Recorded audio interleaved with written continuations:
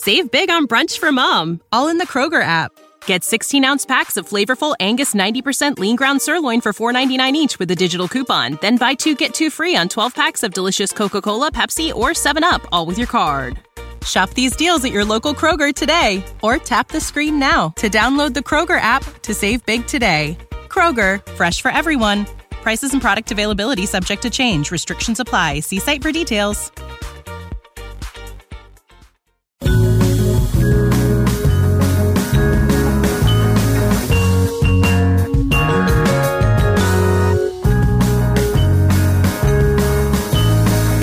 Midlife Surfer podcast listener, how the heck are ya?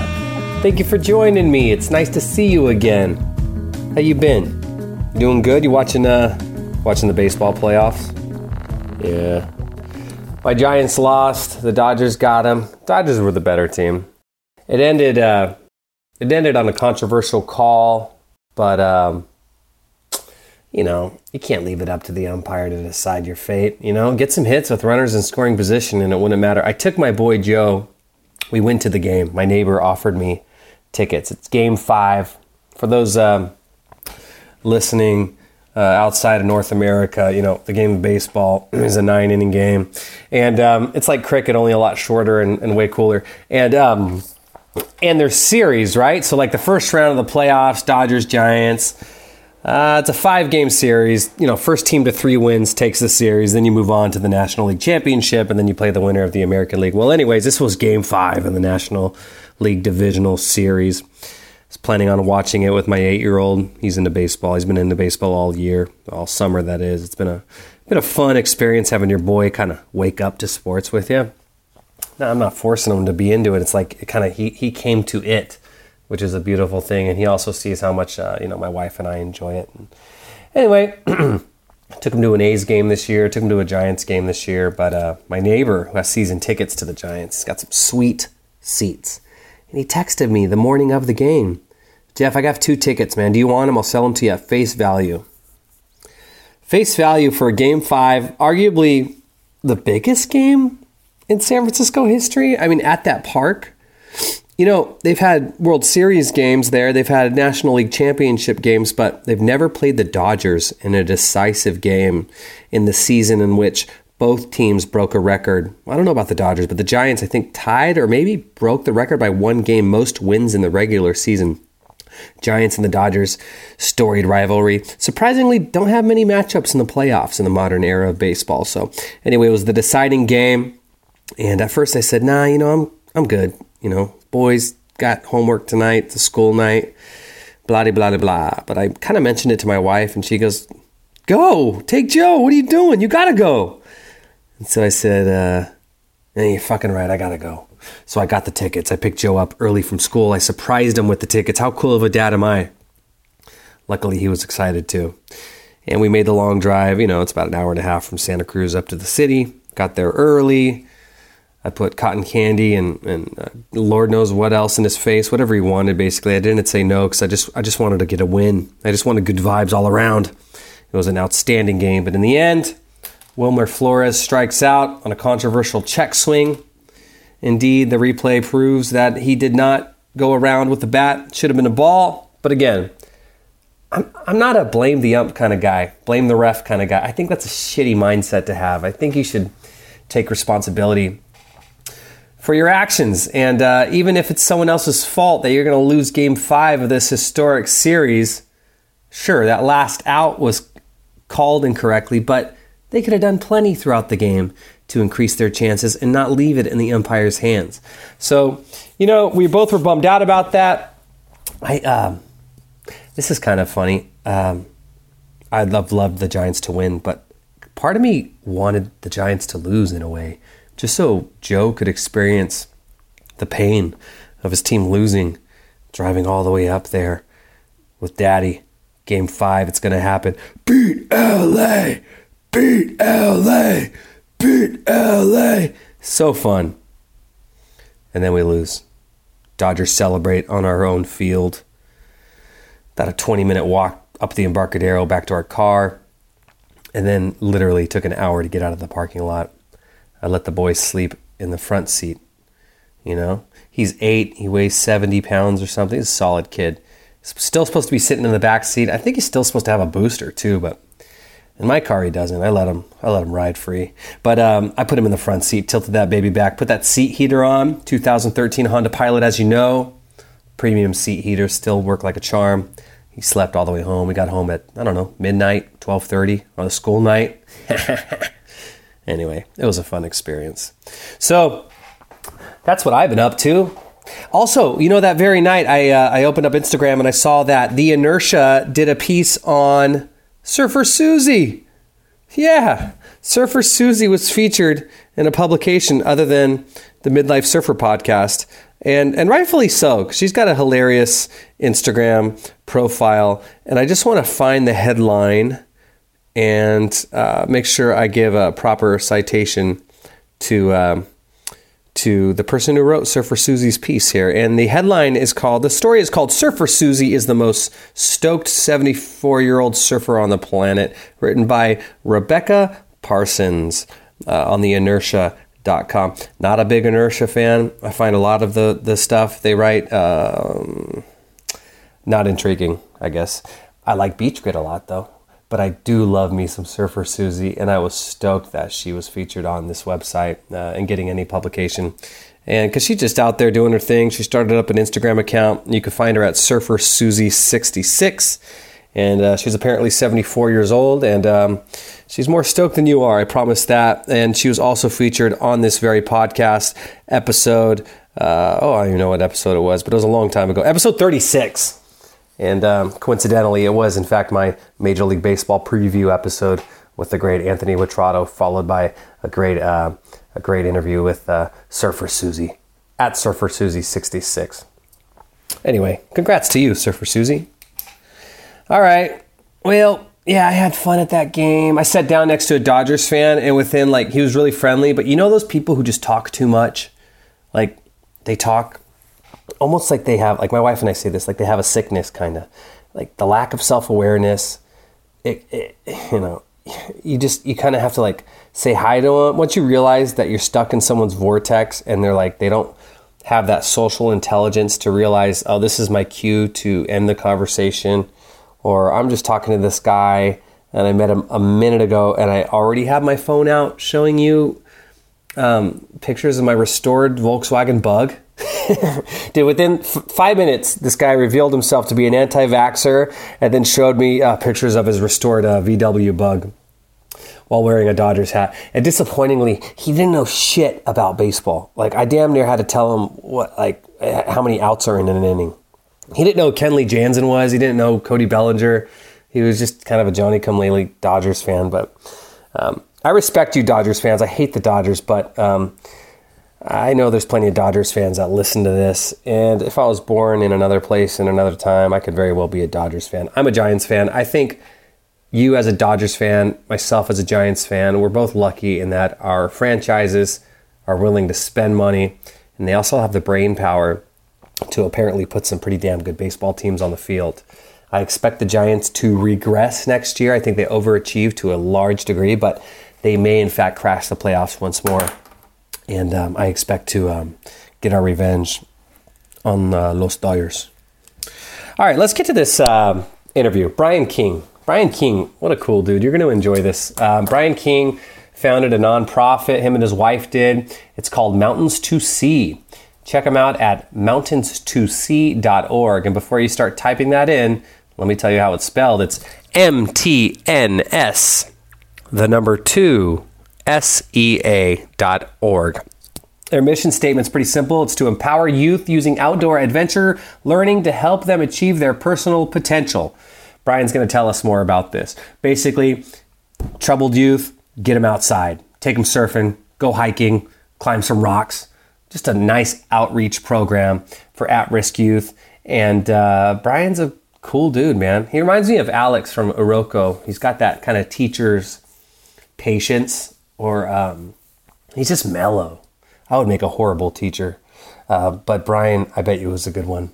And Brian also, I met him working at the Timber Surf Co. shop. He helps out Ryan from time to time. He's got a little boat building background too. His boy, who I'm going to ask him about, as you'll hear, Harper King is a kick-ass surfer here in Santa Cruz. He's like 13 years old, but you know what I like about him is he's funny. It's, I think when you're 13 and you want to be a pro surfer, or you are a pro surfer, not a pro surfer, but a competing surfer rather, there's a tendency probably, if it were me, I'd get full of myself. I would think I'm hot shit, and I see plenty of punks out there who are rippers, and they will drop in on you and with impunity. And then I'm a 40-year-old man. What am I going to get into it with a 14-year-old kid? No, I just let them drop in on me and wish that I weighed what that kid weighed and had the surfing prowess that many of these boys and girls do out here. But anyway, his kid is polite. I've been in the lineup with him. I've never spoken to him.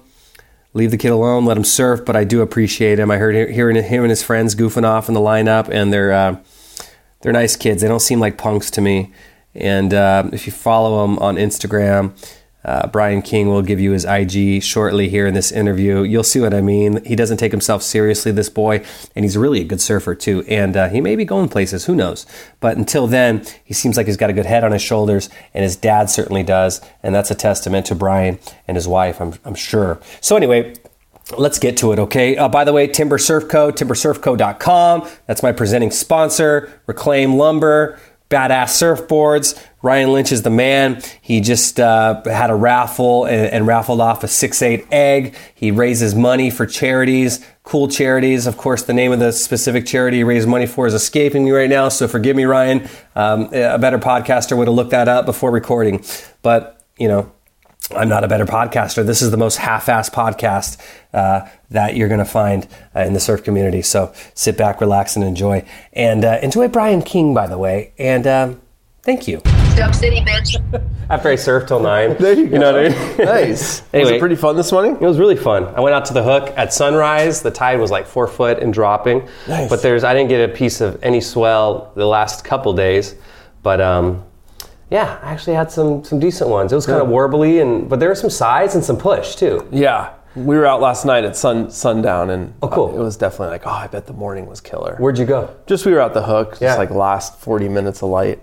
I still love the hook. I mean, That it's a running, reeling, awesome right. Yeah. It reminds me of shipwrecks down in Baja. You ever surf shipwrecks down there? Yeah. Yeah, it's really sectiony, but that kind of works in your favor too if you know where to take off too, right? Different takeoffs and No, I mean, when it's on, it's on. The hook is real. Yeah. And I had some volume again, which helped me pretty good. So Sure. All right, so we're talking to Brian King, and Brian King, you're a jack of all trades. Inside and outside of the surf industry, And just master of none. Hey, I heard that, dude. That's my personal credo. So I met you. You work with Ryan Lynch at Timber Surf Co. In fact, we're at the Timber Shop right now. We're in fact, our stuff is, our recording equipment, which is my iPhone, is on what looks to be a sizable SUP.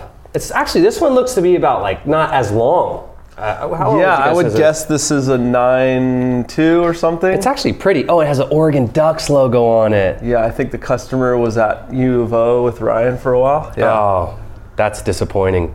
Otherwise, it's a pretty board. Nice. Cool, and you got like leash plugs on both sides. That would be to put like, some webbing to put fishing gear or jacket or something to hold. Course. Yeah, that's pretty bored. Anyway, I've talked ad nauseum about Timber Surf Co. and Ryan's ethos and what they're about, but so I've met you in the shop as well, and I just found you an engaging guy. I've learned something about your boy, which I want to touch on too. He's an outstanding surfer here in Santa Cruz. What do you do with Ryan right now?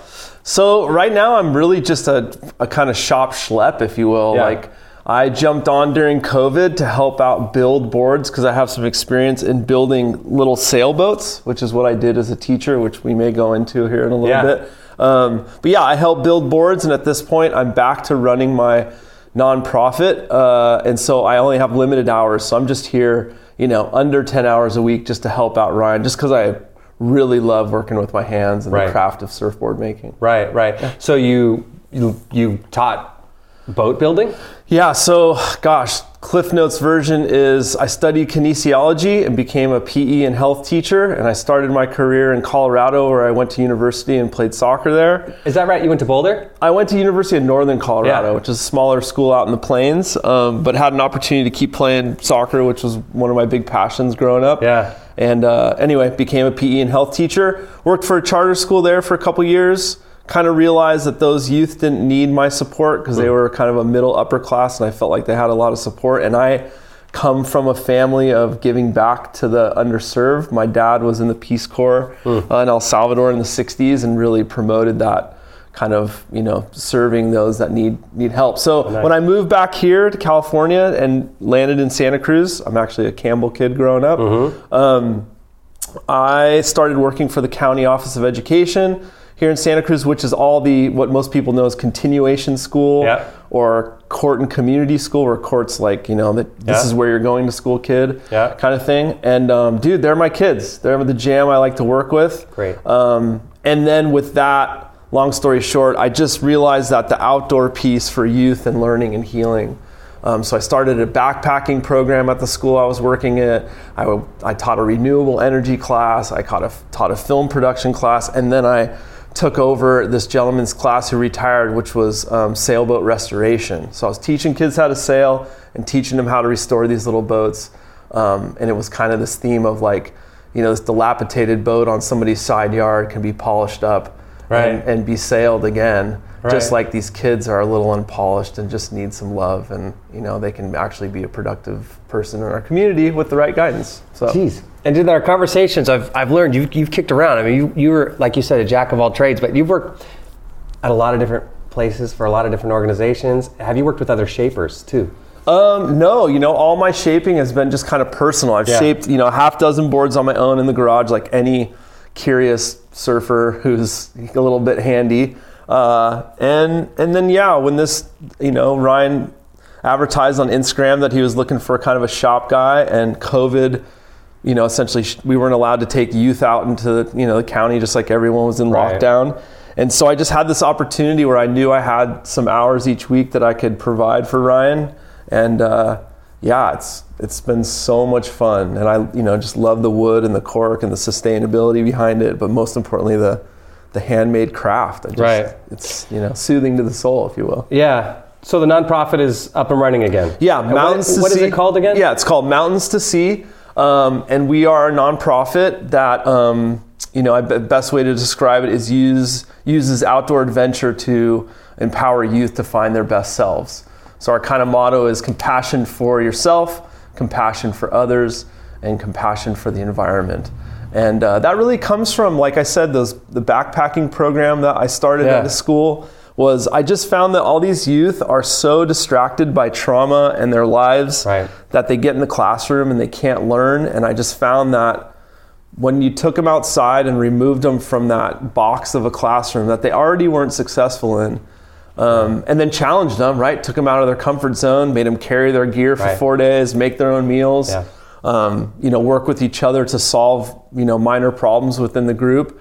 They really grew and found this self-confidence, which then allowed them to go back to the classroom and kind of change their perspective on who they were, which was, a student who was struggling with major troubles in their life, to whoa, I actually can do some stuff. I have a new perspective. I have some self-confidence. Maybe I'll give learning a try. And so then I left the classroom because I was super passionate about, I just want to work with youth outside. And I think that the 12 years that I worked with the county office really trained me in kind of, how to deal with youth with trauma and support them, and with resources, but not only that, but just building relationship and trust. And then I just use adventure as the catalyst, whether it's, we're at the rock climbing gym last week, which we then go out and do a real rock climb, sailing the week before, Elkhorn Slough for hiking and birding. And, so all these things really just are the catalyst to their self-growth. Are you the founder of this? I am, yeah, my wife and I. Yeah. Outstanding. So Mountains to the Sea. Mountains to Sea. Mountains to Sea. Thank you. Yeah. You have a website? We do, mountainstosea.org. And then our Instagram is @mountainstosea SC for Santa Cruz. And it's kind of all abbreviated, but Yeah. you guys can Google it. We'll pop up. If a listener wanted to donate, could they donate to mountains2sea.org? Absolutely. Just go to the org and there's a donate button like any kind of That's nonprofit. outstanding. Yeah. What's the demographic age-wise? Are these Yeah. teens? Are these kids?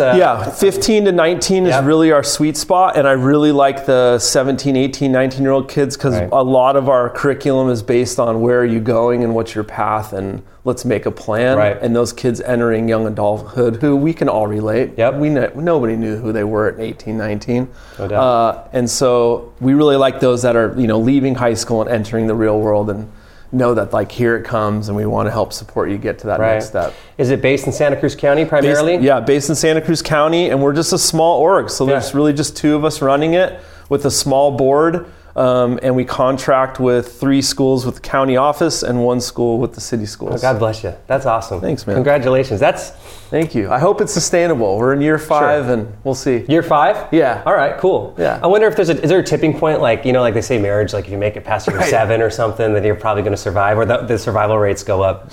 Yeah, I mean, what I didn't know starting a nonprofit was that, as much as I wanted to be the field instructor and go out and, be in the outdoors with kids every day, which is definitely the main part of my job, there's a whole other full-time job of fundraising and writing grants. And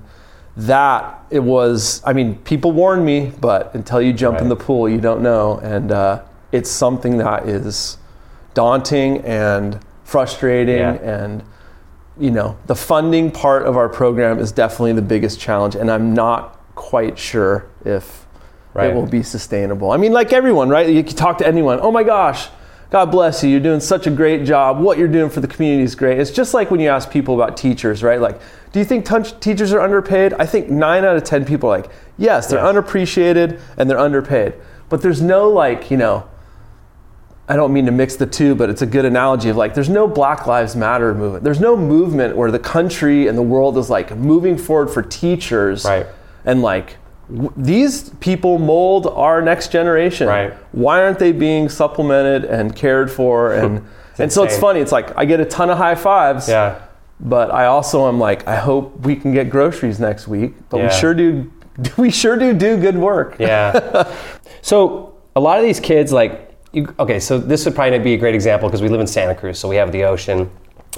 We have the mountains, we have a lot close by. But I remember being in New York and Brooklyn, or, go to San Jose, go to Sunnyvale, go to some areas where the kids don't get out too much. They don't see much nature in the first place, right? Totally. And so I imagine something like backpacking and hiking, it opens up, oh shit, I've never gone on a hike like this before. Totally. I mean, like anywhere you've lived in your life, it's always amazing to meet people who don't know their surroundings.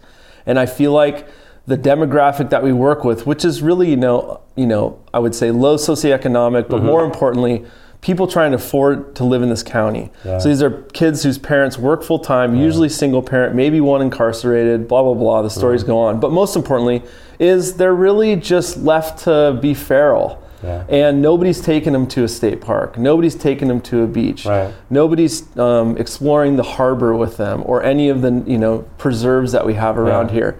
And so just like when I lived in Colorado, to meet somebody in the Rocky Mountains who had never been skiing before was kind of I mean, I know that's a privileged sport, but more importantly, you don't recreate in the winter. What do you do for 9 months when there's snow and it's freezing? Right. Same thing here. You've never hiked in the redwoods. Yeah. You live half a mile from Nicene Marks. How have you never been in a redwood forest? And it's not an indictment on those kids, it's an indictment on their situation. Right. They didn't have the resources. Their parents didn't have a chance to take them out there for whatever reason. Just didn't know how to, right. Yeah. Or didn't have the time allotted, So it is amazing how many local kids right here in town never go to the beach, never walk in the redwoods, have never been out there, 4 square blocks, if you will. But I think also the big part of our program is showing that with all their stress and trauma, the outdoors is a wonderful healing place, and that just taking time to go for, a 20-minute hike in the trees or at the beach can really bring down all the anxiety and stress, and you can actually think a little bit clearly, and that's a huge portion of our program. We were talking surf. I went surfing this morning, and I still feel that there's a glow. Like I feel that buzz. I always like revel in it. I'm always amazed. Like 3 hours later, I'm still like, you still feel alive just from being out in the wilderness. 100%. I mean, people forget, right? Humans have, there's an argument between 30 and 60,000 years ago, like humans have been walking around in groups. And when you think about thousands and thousands of years of our like DNA and our evolution as humans, like we have lived at the pace of nature for thousands of years. And it's only been really Industrial Revolution, you could go a little bit before that, but the last 150 years have we been a modern society with metals and engines and electricity and so like no wonder why the kids are having anxiety and can't focus. There's just so much going on and our bodies aren't ready for it. And then when we get outside, they can feel that, just like you said this morning with surfing. You just feel connected, you feel alive, and it's because you were in the present, existing at nature's pace, waiting for a wave, get to ride it, get that exhilaration, paddle back out. Blow your takeoff on the set wave. Totally, over the falls, laugh, a little frustrated. Shit. But then you get to sit out there and wait again, and again, you're back down to nature's pace, which we all need to remember that's how we have existed for a long time, and that's why we feel so good. Well, that's cool. I recommend anyone listening, throw $1 if you can afford it to mountaintosea.org, mountaintosea.org, because those kids are precious and their lives very much matter. So I think that's really important. And a lot of people can talk shit, but you got to get people to get off their butt and do something about it. I really admire. Yeah, thanks. I wanted to ask you about your boy who's a hotshot surfer, but before that, I was going to ask you, working in a shaping bay, making surfboards. Yeah. What's one underrated aspect of surfboard shaping that maybe one underrated? No, yeah. Maybe you didn't consider, I or think something that, you've learned. yeah. So one thing I think that people don't really understand is, as much as we are pumping out boards as fast as we can, like there's a connection to each customer because every board truly is customized to them. And so when you have that conversation with them about like, tell me about your style or how you surf or what waves do you surf, more importantly, allows the shaper to really tune that board to their ability. And even more fun is when they come back and say, yeah, now I'm ready for something a little more radical. And I think that, like you said, like what's an underrated side of it? I think that actual connection to the customer, like, order a board, you might think somebody's just pumping it out and getting a glass and ready, like, here you go. But the reality is like, you're sitting in the bay, you're staring at it, you're looking down the rails. Is that right for that guy or that gal? Like, is that what they need? And I don't know that people think about that side of it, that you really do spend time staring and thinking, is this going to work for that customer, as opposed to just get this thing done? Right. Yeah. Right. I find the customization process one of the more,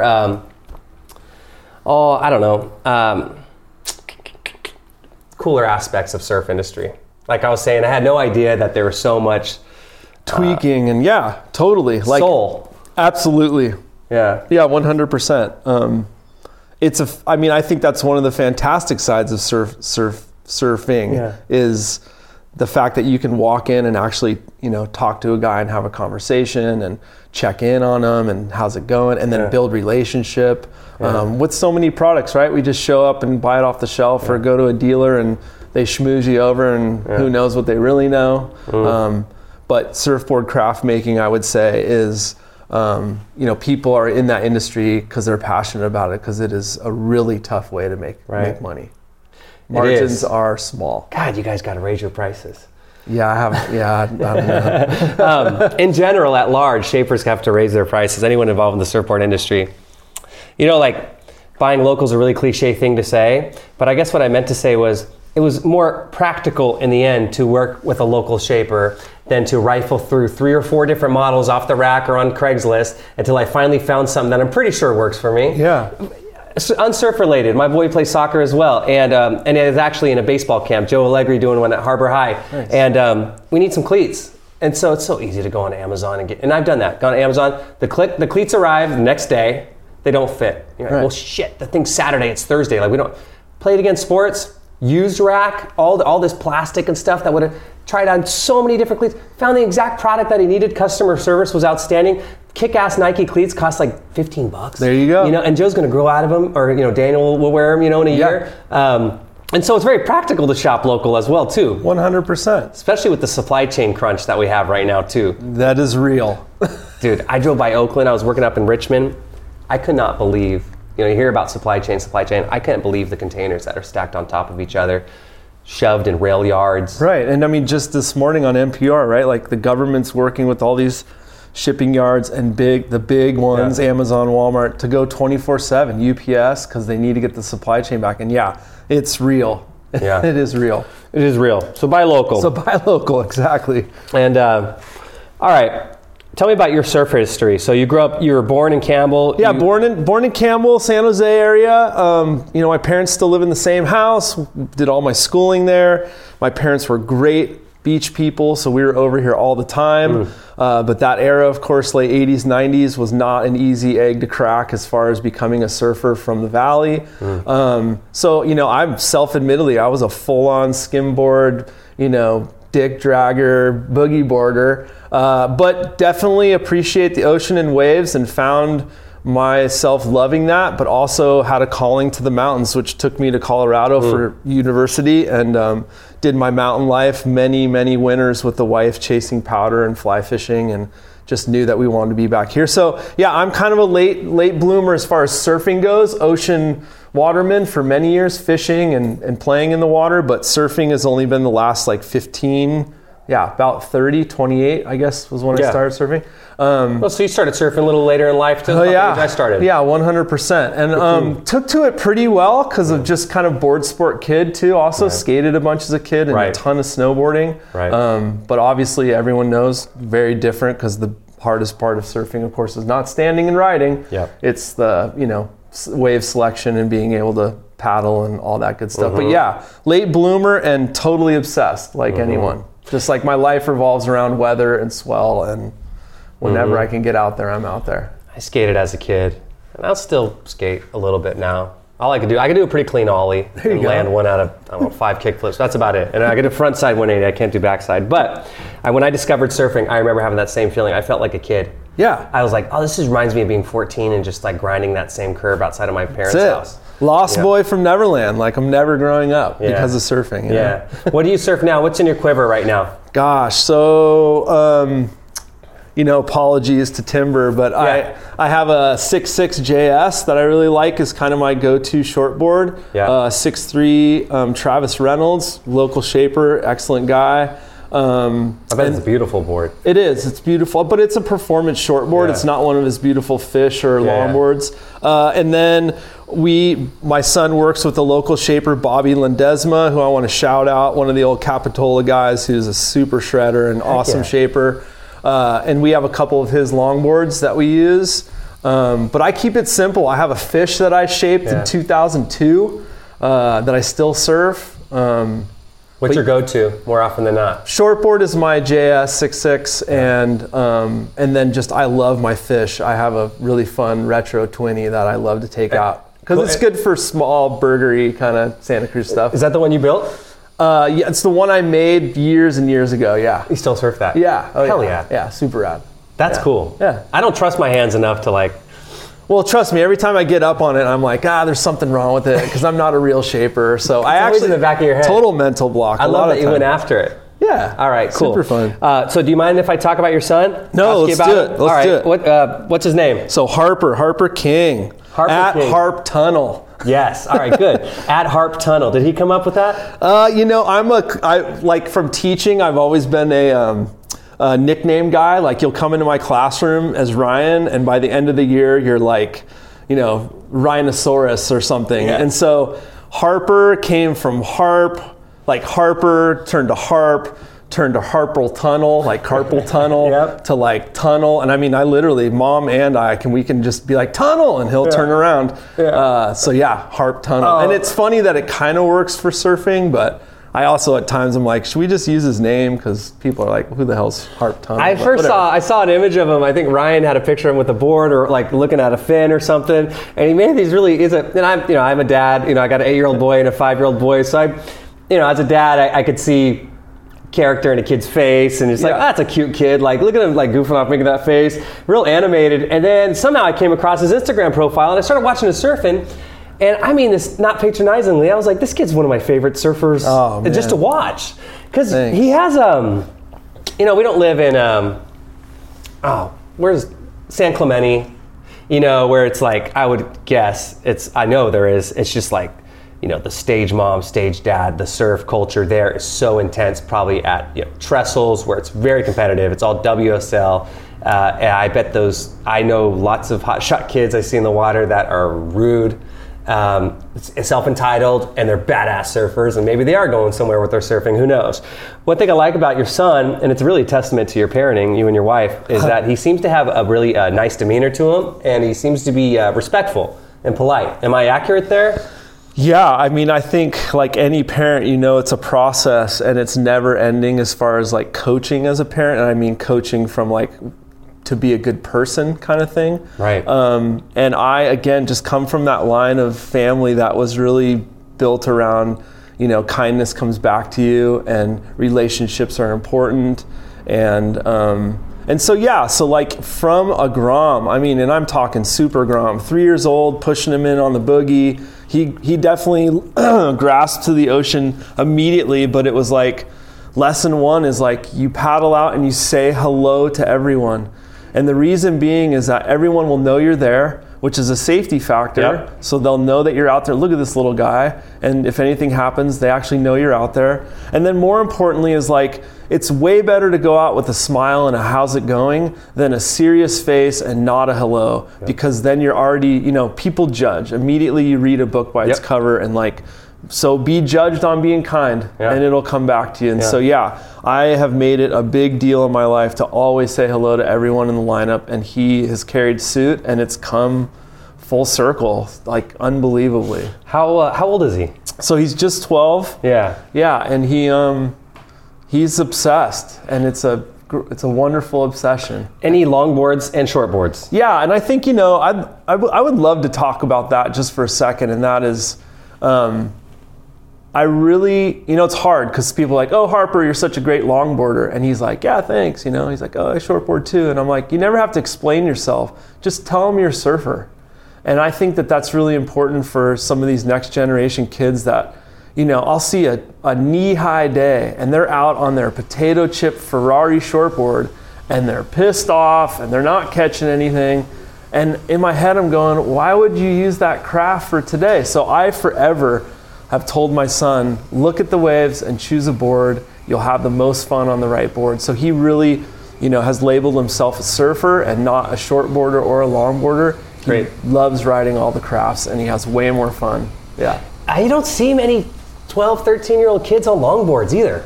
Yeah. And what a graceful thing to watch too. He's so light too, and you can really navigate that board up and down, a lot easier. That's why women longboarding is always aesthetically for me a lot more pleasing because they just seem to dance. It's beautiful, yeah. And I would say I'm also one of those kind of soft, you think about like there's certain dads that have certain surf films in their library at home, and whether you're watching lost videos of guys getting hammered and doing sketchy stuff, I was more of kind of like a woodshed guy and watching a lot of the old Jack Johnson films and the Malloy brothers, and I think that has really influenced Harper big time on kindness, style, ride all boards, and then that lifestyle of like friends, family, good vibes, all that. Yeah, those Thomas Campbell movies. Totally. Sprout and Present. Absolutely. Yeah. Well, good for you. So he's been winning some competitions. He has. I know that via Instagram.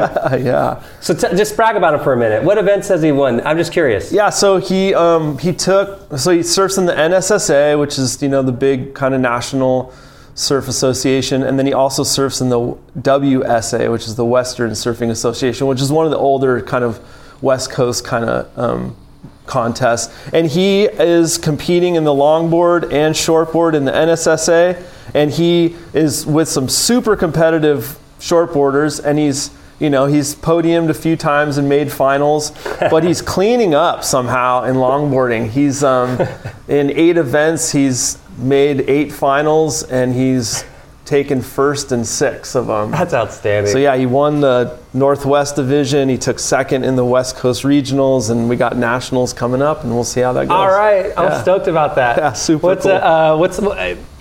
I know you seem like a guy with both feet on the ground, and you want to raise your kid with the right ethos, with or without surf. How do you balance that? Have you found yourself getting listen, my kid's 9 or 8, he plays soccer. I find myself yelling, like, shoot, and then like, you got it, to the corner, pass. And I'm like, dude, shut up. Dude, yeah. It's just a kid, what are you doing? And then when they win, it feels so good. When they lost, it hurt. And I'm thinking, I'm just learning that, like watching my kid compete, you got to really reel it in, right? Because you can get carried away pretty quick. I think in any sport we can use the cliche term like the soccer mom or soccer parent or agro baseball dad or whatever it is. It's in surfing too. I think really kind of backtrack is I really want to give my kid the opportunity as long as the opportunity is there, so that when we grow gray and old, we can at least say we went for it, instead of regret and being like, gosh, maybe we should have supported you a little bit more there. Yeah. And I think being a teacher and seeing all these people who have kids, because it's easy to have a kid, but it's really hard to raise them. I think that I'm even more motivated to give him the best shot because he's 12, and the reality is in 6 years, he's gonna, hopefully wave goodbye and be like, I'm out of here, I'm gonna go live my life. So it's a short window of sacrifice, and I'm willing to do that, but I also know that here he is, a 12-year-old coming up through these contests and doing well. In 3 years, there could be another 12-year-old who just smokes Harper. Yeah. So live in the present. You're doing well now. Stay humble. Stay hungry. I can't send you to the North Shore this winter. I'm sorry. I'm not that dad. I'm not a bro dad, so I'm not connected to the industry. Right. He's really earned everything he's got, and I'm just willing to camp and do peanut butter and jellies and sleep on people's living rooms and scrape by contest fees, and we just continue to push it so that he can have success and hopefully some people get behind him. And you said it reminds me of Chris Rock said, if you're a dad and you have a daughter, you have one job, keep her off the pole. That's it. But you said it when I was coming in, you said, what did you say? You want to make I don't, surfing, here we go, here's my launch. Surfing is a total obsession. And it also can be a crazy addiction. And it's also got this backstory of a kind of motley crew, if you will. Counterculture, for sure. And I love the healthy side, the mental health side, the activity side, but I'm also, the slippery slope of surfing is he could also be the kid someday that's on the rocks sucking down a couple tall cans just to look at the ocean and no longer surfing anymore. So as much as I love that he's a surfer, in the back of my mind, I'm always scared that he might end up being one of the guys on the rocks. Right. And that's just, of course, more focused parenting. Right. And, and pointing that out. Somebody one time told me, make sure your kids know the local drug scene. And when they said that, I was like, yeah. Do you mean what? Know how to get it and where to get it? Is no, know where it's going on. Know where that riffraff is happening so that your kid understands what corner to avoid, what back alley not to hang out in. If he starts seeing some of his friends hanging out on the rocks, they're usually up to no good. One thing I've learned in teaching with the kids I work with, downtime leads to bad time. Yep. So keeping them active but not letting them hang too much is really important to me. Yeah. Don't be a kid on the tall cans. Don't be that kid. Keep your girl off the pole and keep your boy away from the a tall can on the rock sounds nice. That sounds really good, actually. All right. I told you I've already kept you much longer than I anticipated. I know you got to get to work. All good. Super fun. Thanks. Right on. I appreciate it. And by the way, there's that one redhead that longboards too. She placed in the last event. She's really sweet too. The longboard scene is cool. I don't know her name or anything, you know what I mean? I'm a 40-year-old dude. What's her name? No, Leah Murphy. That's right. She's a sophomore at SoCal. She rips. And I think there's some cool camaraderie to the longboard thing. And I think people too, a lot of people, some of the hotshot shortboard kids, they really kind of dog on the log. And dog on the log. Dog on the log. And I not that I want to challenge anyone in public, but the reality is longboarding's hard, and to do it stylish is really difficult.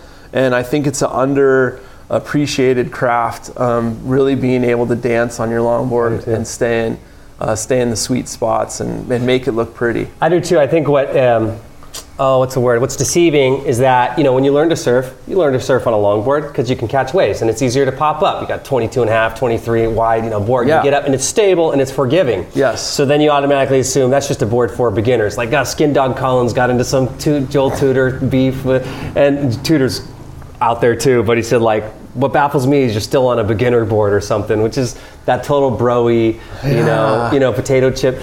And both of them are kick-ass surfers. But to your point, when I decided, I don't longboard as much as I should, but I go to Capitola for many, many years. Sure. To surf there. When I decided I'm going leashless, I want to hang onto my board. My goal is to hang onto my board and to surf as conservatively and just try to get in the curl and just stand there. Just try to get optimal trim, and make the section. Yeah. That alone.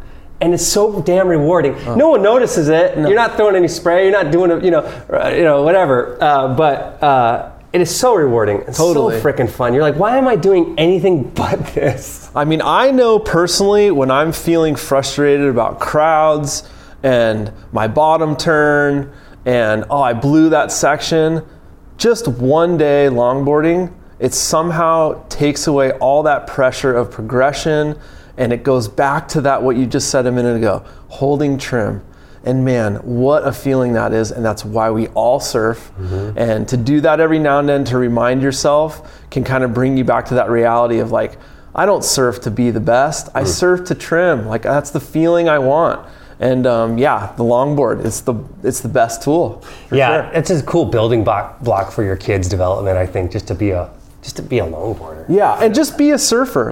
If it's pumping, dude, go get a Ferrari and go shred it. Right. But if it's knee high, dude, go trim and smile and laugh and giggle and take the pressure off. Be a surfer. Be a surfer. On all different types of crafts. 100%. Sure. Be a well-rounded surfer. And there's very few that you see kick ass on both mediums, really. It's the pros out there. Yeah. I think Torrin Martin or maybe Devin Howard's a good example of someone who could rip on either. But anyway, that's cool. Yeah. I didn't mean he's a longboarder. I meant it's cool that he longboards. It is. Because it does teach such patience. Totally. And it's just and the whole vibe is fun. Yeah. And the reality is longboarding slows you down. Yeah, slows you down. And you see a lot of shortboarders who try to do things too quick, and I think that does help his shortboarding because he's a little more patient. Because he knows he's got time, and that board's faster so it can do things, but don't do it too fast, slow down, anyway. When is you said Nationals, NSSA? Yeah, NSSA Nationals, they moved it because of the Port Oil spill. Right. It's right before Thanksgiving, I think, so it's down south? Yeah, is it in Huntington? It's at Huntington, which is... not the best longboard wave. Right, but it's a wave. And I mean, you're talking about San Clemente earlier. It's you're not a movie star living in Santa Cruz, just like that. Pro surfing, unfortunately, you got to leave Santa Cruz. So we travel down there for the exposure, but obviously because he loves it and I want to support him. And it's some things are coming his way, which is great. Yeah. Name the shaper that's built a couple of his longboards. So he's Bobby Lindesma. His kind of BL are his surfboards, BL. Okay. So he shapes for Harper. He works with Andre, who does wet surf training, who's big support for Harper. He just got on the Buell shop team, which is great. I really love the support from Buell. And Buell's Jason branding is so on point. Yeah, for sure. And Jason Hidez, the store manager, is just an absolute Santa Cruz legend and genuinely amazing, nice guy. And then he just got put on with Rainbow Surf Fins, which is great. Sarah, thank you for that opportunity. And a couple other local art shops, Natural Motions, and he's getting some support, but really that's about exposure and product. And if anybody's listening who really wants to support a kid, contest fees and gas money is even more is even better. Right. We need more support. We need more sponsors out there. But I have a feeling this all came organically through him, through his surfing, through his smiles, and through his wins, and showing up and doing it. It's not like you're out there knocking on people's doors why aren't you sponsoring my kid? Again, I am not connected to the industry. So many kids get hookups and stickers on their boards from just their dad knowing reps, and I know no one, and Harper has done all this on his own, which I'm so proud of. Well, you solidified he is indeed my favorite surfer. That's cool. All right, I'm gonna wrap this up, but I wanted to ask you, I know you're gonna have some answers now, knowing that you've been surfing for 15 years. Was one time, name a moment you were terrified in the surf, or you're over your head, or you had a scary moment. Maybe the surf was small and something bad happened. What's a time you're legit scared in the water? Anybody remember the July 4th South Swell last year? Yeah. I love New Brighton when it's going. And I looked at it from the cliff, and there was a couple guys out, and they were managing the paddle and getting waves, and I had a big board with me that day. I had a 7/8 stretch, and I thought, dude, I'm gonna go out and get some bombs today. And I paddled out, and it took about 20 minutes to kind of get where I needed to be. And I caught a decent one, and if you've ever surfed New Brighton, it kind of grows as it gets towards the beach. And so I kicked out midway through the wave, just kind of knowing I had a big paddle already coming my way.